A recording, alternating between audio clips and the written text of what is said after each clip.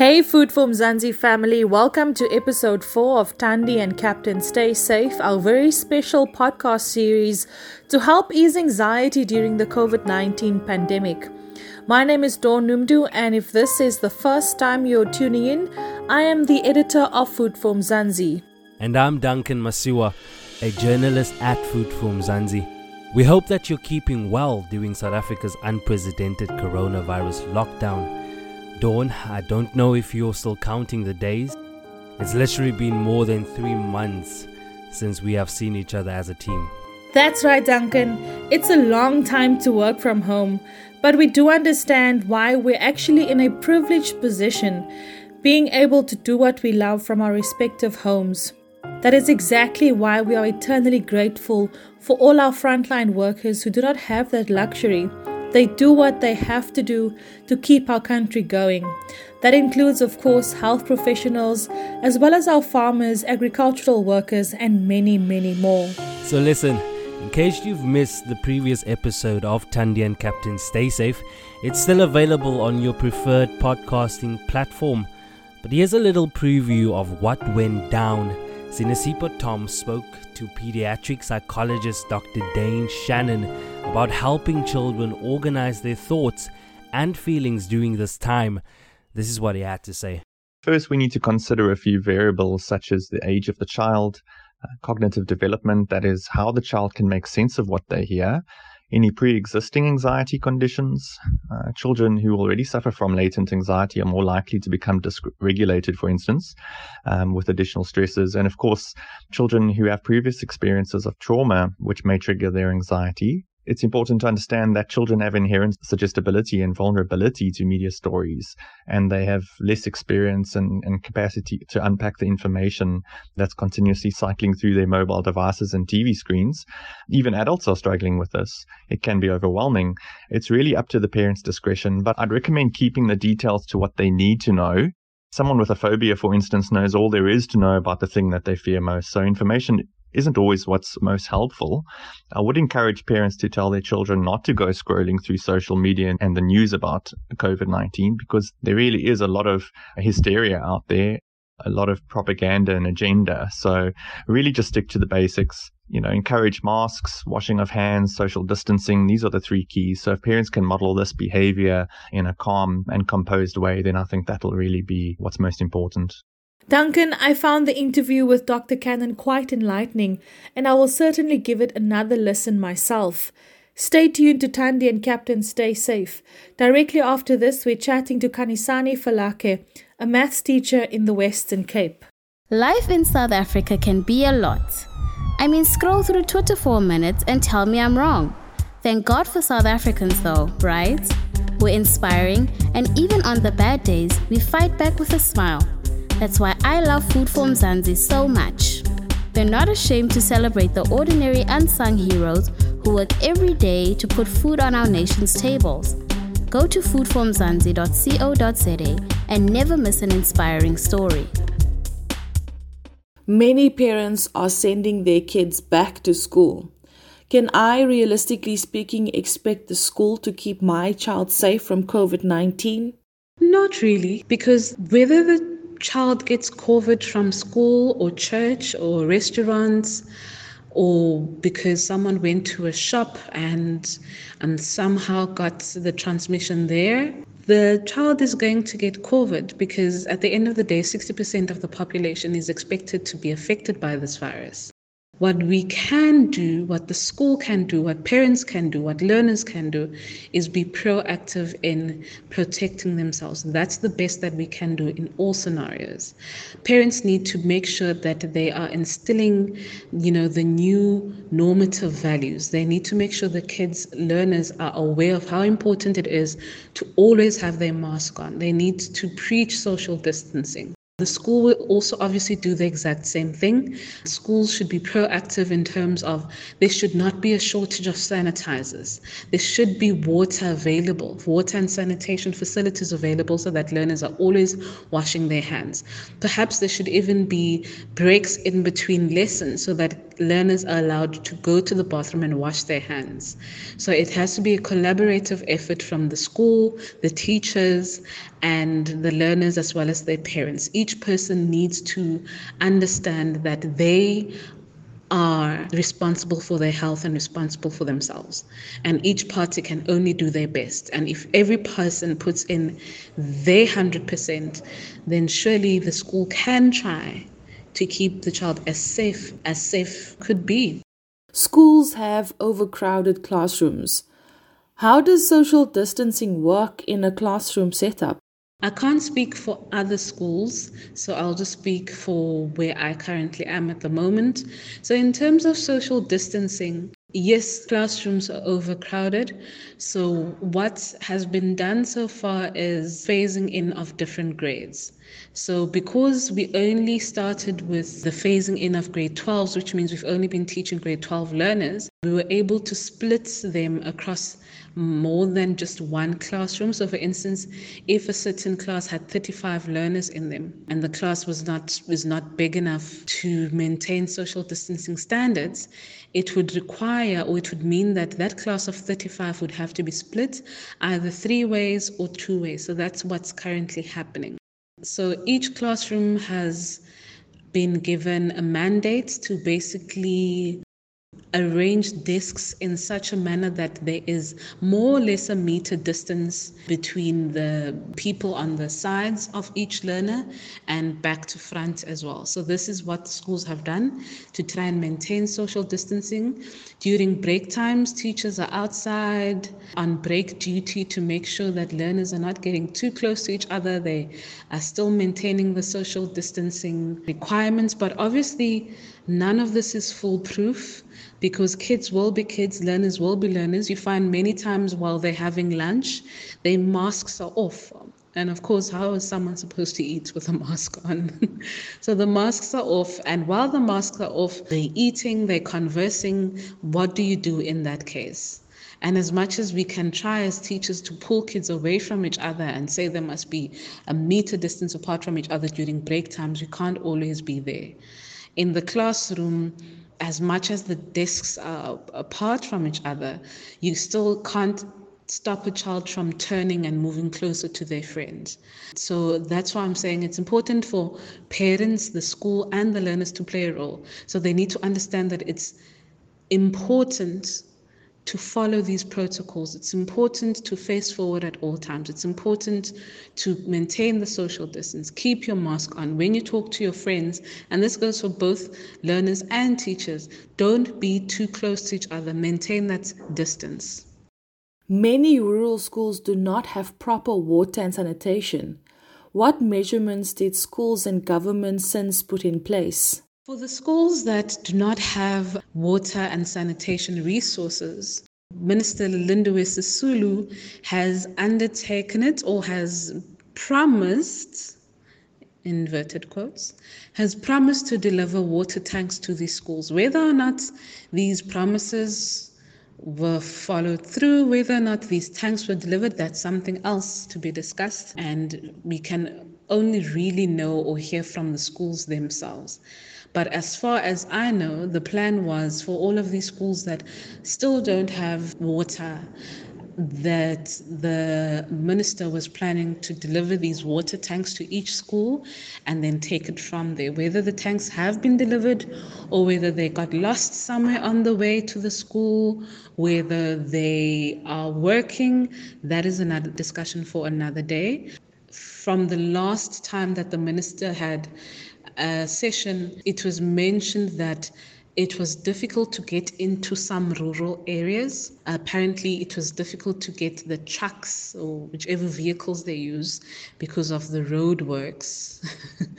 And that is still something that is being looked at. I'm not sure if those schools have finally received the water tanks yet. But to be honest, I don't really think there's a clear plan. This is something that should not have been tackled in 2 months. This is something that should have been fixed over the past 23 years.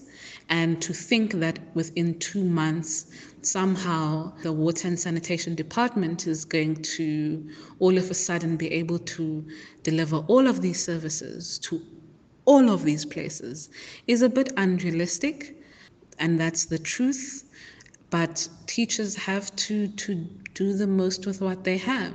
2 days ago, there were reports of a whole 168 learners in one school that were affected by the virus, that tested positive. And of course, this is not a surprise if you think about the fact that there's still some schools who don't have water and sanitation resources, and these tanks have still not been delivered. Some tanks disappeared on the way to being delivered, but that's a conversation for another day. I would also like to point out that all of these things that are put in place, all of these measurements, they are not actually put in place by the government per se. So what has happened is, after the DBE and the Minister of Water and Sanitation had painted these wonderful pictures for the public on national TV, they then put the entire mandate on the school itself to provide the means and strategies to combat this. So schools are now having to deal with this without any actual support from government structures. And schools have been asked to find ways to kind of go on and sort this out on their own, based on their environment and their situation. So there's no one-fits-all scenario, there's no one-fits-all solution, and it's not a shock, really. Teachers are really trying their best to make this work. Principals are working overtime, trying their best to save people's lives, basically. The support from the government, very minimal. What we do know is what they tell us and the wonderful pictures that they paint. But after 25 years, more than 25 years of democracy in South Africa, I think we're all well aware of what it means when a government makes a lot of promises. And we are all well aware of the inverse proportion of promises as to delivery of those services. My child is already behind on schoolwork because of the lockdown. If she's ill, should I still be sending her to school? In terms of being behind in the schoolwork and catching up on the curriculum, this is where we start seeing disparities in class, and we start seeing vast differences between the haves and the have-nots. So the schools that are able to have online learning, the schools where learners afford Wi-Fi and have data, those schools have been able to almost create a hybrid system where they have face-to-face lessons with the grade 12s or with whichever learners have been phased in, and they also have online lessons for learners who are unable to come to the school itself. These lessons have been taking place from lockdown.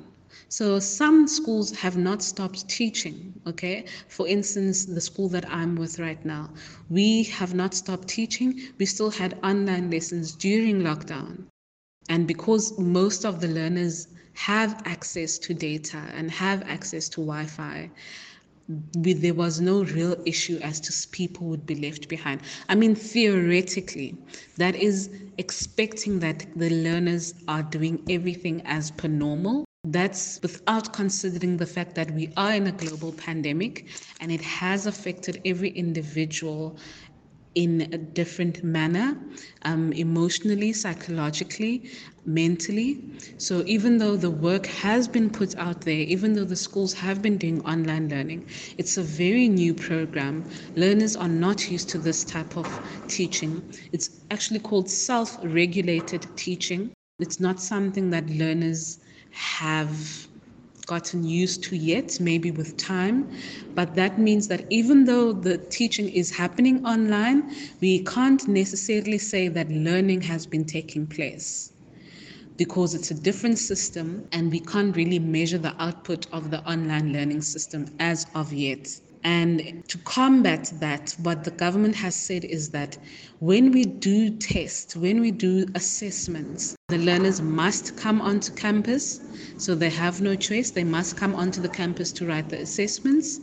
Also, we can only assess on content that has been covered in the classroom. So if your child is behind because there was no online teaching or because the schools were getting closed and open and closed again, they cannot be tested on content that they were not taught. So if that means that the curriculum has to be trimmed, then so be it. They can only be tested on what was done in the classroom. This is something where I think that the government should also be understanding and supportive towards schools, because the current ATPs don't really take into account the fact that people are behind, learners are behind, because some schools had to close and open a bit later than others. So to then expect learners to complete a certain percentage of work before a certain time is a bit unfair. So it would again put the onus on the individual schools to figure out what it is that they're going to test on. But whatever it is that they do in terms of assessment, it has to be work that was taught in class. So if there was no class for 3 months, the parents should not be worried about whether or not the kids were left behind. The school and the government should make plans for that, and they should accommodate the learners. And this should not affect the quality of education that the learner is getting. I think we need to move away from time constraints. I think the government also needs to look at rearranging the calendar for 2021 so that in the beginning of the year, we kind of go back, we kind of consolidate some of the topics or items that we couldn't really go into detail with this year, or some of the missed work. So I think we need at least about 3 months or 2 months next year where we catch up, where each school is allowed to catch up on the work that they couldn't really complete this year. We need to move away from the old systems, the old ways of thinking about time. It's not going to be easy, but we need to move away from that, because when we put time limits to certain things, that's when we widen the gap between the haves and the have-nots, because the time has not been the same. While some schools in Cape Town have been open since February and have their own schedule, and they're way ahead of schedule, in fact, we know that there are schools that still haven't opened. We know that there are schools that don't even know when they might open, because again, there's no water and sanitation resources. They haven't been provided with PPEs.